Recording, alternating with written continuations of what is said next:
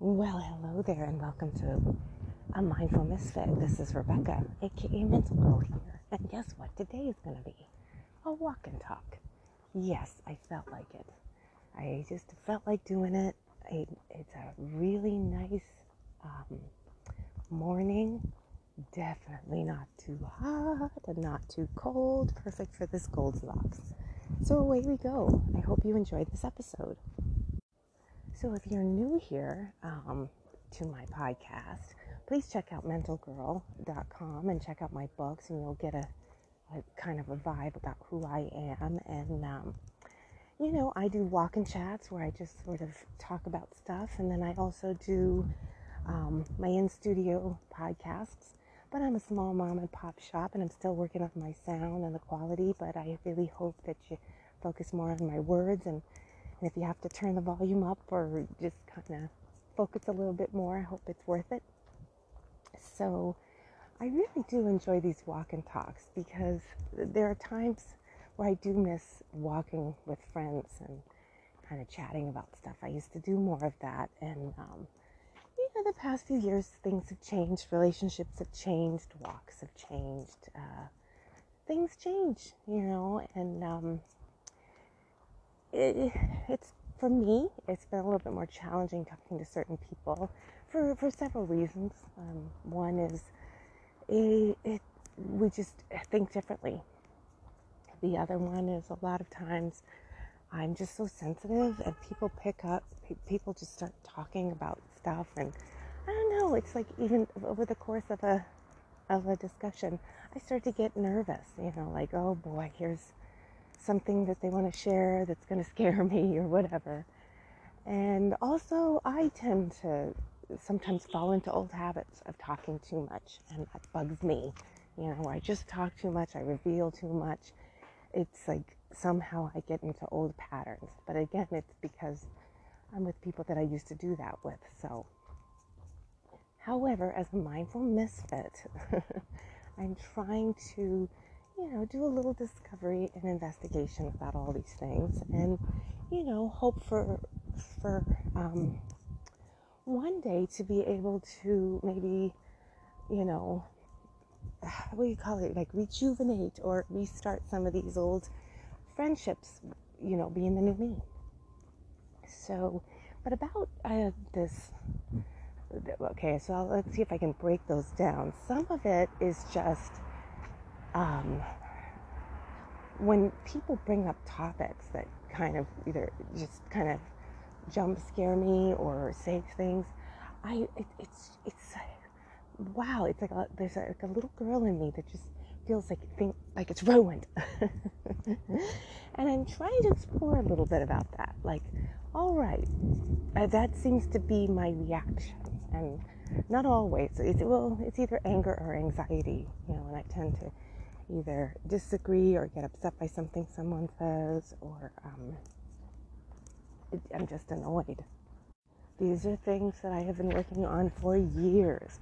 I do believe that a lot of people have these. They just react differently. Some people react in sarcasm. Some people react in anger. I think anxiety is sort of in there somewhere. They're just maybe not aware of it. Because, anger and anxiety, they're sort of two strong emotions, that people can feel when they don't feel in control, and it can get a little bit overwhelming, at least for me.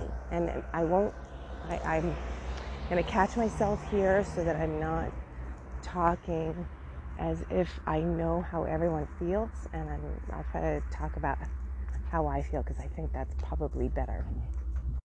So since one of my triggers got activated in the last few days, and if you're new here, I don't usually talk in specifics. One, because they're personal. Two, because I don't know if I want to get more information flooded at me, but also because I don't think it really matters what the specifics are. I think just saying that, you get a trigger, you got anxious about something is enough. I think we can all relate to that. And I always feel like, even when I hear conversations, and this is all about me personally, I feel like the compare and contrast kind of game can pop out. So that's why I keep things vague. And also just, like I said, in my books too, I don't really feel like it's necessary to go into specifics. So, but, when I'll say a trigger of anxiety and frustration, where I just heard some information, it kind of angered me because it just felt so far out there. And then it spoiled something I was enjoying. And then I sort of spiraled. And then I was, at the same time spiraling, grabbing onto all of my tools, which are being the mindful misfit. Like, oh, right, let's see. Really trying the soothing talk. Being very aware that something got triggered. That's one of my triggers. It seems to be something to work on. One of the things I even had to say, thank you. Thank you, because the more I work on this, the better I'll be at it. And then what I have been doing is the breakdown of information, sort of moving through it. Now, in the beginning, what I did was I allowed the trigger to activate a little bit, and I went down the rabbit hole of research. And you got to be careful of that, because for me personally, when I'm anxious, it almost seems like I'm just going to attract more anxiety. If I'm frustrated, it just seems like I'm just going to head down more holes of getting anxious, where there was a gut instinct at first, kind of moving around that anxiety and the triggering feeling, but I didn't really go with that. So that's interesting. Like, I was kind of like, all right, that's interesting. This really sort of got you a little bit of the doubting, a little bit of the what-ifing. And I've learned through experience and one of my favorite responses from a therapist was like, when you start what-ifing, that's your sign that that's anxiety. Sort of like the what-ifing. Like, why are you making up the scary what-ifs? What about all of the other what-ifs? And what if everything's fine? What if this is not a worrisome thing? What if, like all of that, but somehow I go down the what if. So I sort of acknowledge that. I was like, oh, wow, I started the what-ifing. The other tool I used, or at least some self-dialogue, was, where's the information coming from? I don't even know where the information's coming from. Is it valid? Is it well thought out? Is it intelligent? Is it research? It doesn't even matter if it's tons of it. Like, where is it coming from? And I think that one of the things, and I wrote in Mental Girl Book 2, is that people with confident sounding voices give out information and people believe it. And it's because they're confident, and maybe they have a few things, but they don't have like all the information. So it starts to sound scary and more dramatic than it is. There's that. And then there was also, well, just look at it. Don't be afraid of it. Look at it. Are there some things that you feel, like I was asking myself, are there some things that I feel I could look at, I could see, I could investigate. Why am I so scared of it? Information, you have to be afraid of information. You don't have to be afraid of something that you heard. Just look at it. And then it was also, one of my friends, she always says to sort of like follow the thread, and also follow sort of like, there's another one that just kind of, you gotta reground. So I went to like a legitimate sort of source that I know of, like, what's going on here. You got to pull out all the evidence too, all of the evidence, not just new stuff that's pouring in. You got to take all of it. I mean, this is how intelligent people work through information. And I am really trying to build up all these muscles so that I don't get these triggers. Because again, when you're really spot on, you sort of take the information and you shuffle it and you move it around, and you explore it, but you don't let it just climb in and start to wreak havoc.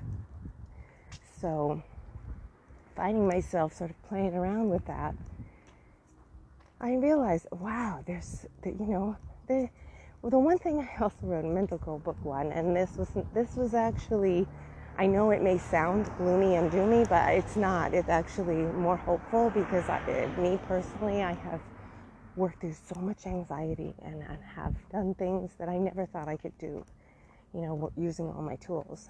But one of the things that was very actually helpful to me was to discover there's no cure for this. There's no cure to eliminate anxiety or eliminate these emotions that, can jolt us. I mean, we are human having experiences. These are things that these are things given to us or that we have inside us. I don't know if it's given, we have inside, that for survival, it's just that I think the goal or the reason for them wasn't to tip us over and to freak us out. It was actually just to, experience and then make our next move. But a cure, see, the thing is then once you get to a tipping point with anxiety or anger or whatever, those emotions that I have, and they've kind of, they've controlled or they've manipulated or they've brainwashed or they, really upset your life. When you feel them again, then you can have these memories and they can be frightening and you can get rattled, and I do. And when I say you, I'm just saying it's how I feel. And if this resonates with you, then I hope it makes you feel better that you're not alone. And this, for me, sort of like there's this little child in me that I don't want to feel those thoughts. I don't want to feel those things. I don't want to think those thoughts or feel those feelings. But then that's pushing away a part of me. So with that, I think to try to move through them and guide yourself through them so that you're not afraid when they happen. Because it starts to make me feel like, well, I can't talk to anybody because they all freak me out. And I want to get to a point where I build that muscle where that doesn't happen. And I just flow through it. But it takes a lot of work. And again, there's no cure because it's just going to keep happening. But you get stronger and stronger. I get stronger and stronger at times. There are times things don't trigger me. And I'm like, wow, that used to trigger me. Or, see, one pops up. But I'm going to try to use them as opportunities to say, okay, got a little work there, got a little muscle to build there. That's okay. That's okay. And then also just realizing that, a little laughter with it. It's like, okay, I became triggered about something and worried about something, but the worry isn't going to help me actually get through it. So maybe we can let go of the worry a little bit and just kind of play with it. So I hope some of this made sense. I enjoy chatting. One of the things about the walk and talks that's kind of nice is it is like chatting with somebody.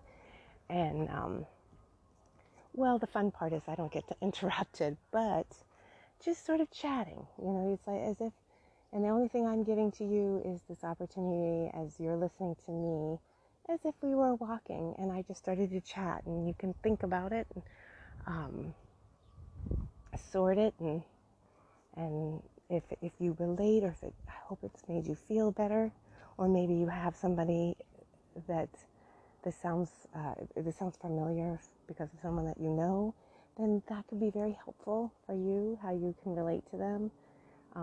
That's my goal with all of my chats. It's just sort of either you relate or it sounds familiar about somebody else that you care about, or just kind of getting out in the world and you're just like, you bump into someone who sounds like me and it makes more sense. All of that stuff. So the goal is always just to kind of have fun and chat, see what comes out, and see if I can explore my thoughts and also you be entertained by them. So thank you so much for listening. I hope you liked it. Please message me. I would love to know about the sound and Also, just about the topics. I put a post out recently that I was asking, are there any topics that you would like to discuss? And that would be very interesting to hear what you would like to discuss, if any. And then also, please follow me on Facebook, Instagram, and Twitter, whatever. And you can support me by buying books. Buy them for gifts. Leave them at cafes and libraries. And I really appreciate it. So I'm glad you're out there. Thank you for listening. Till next time.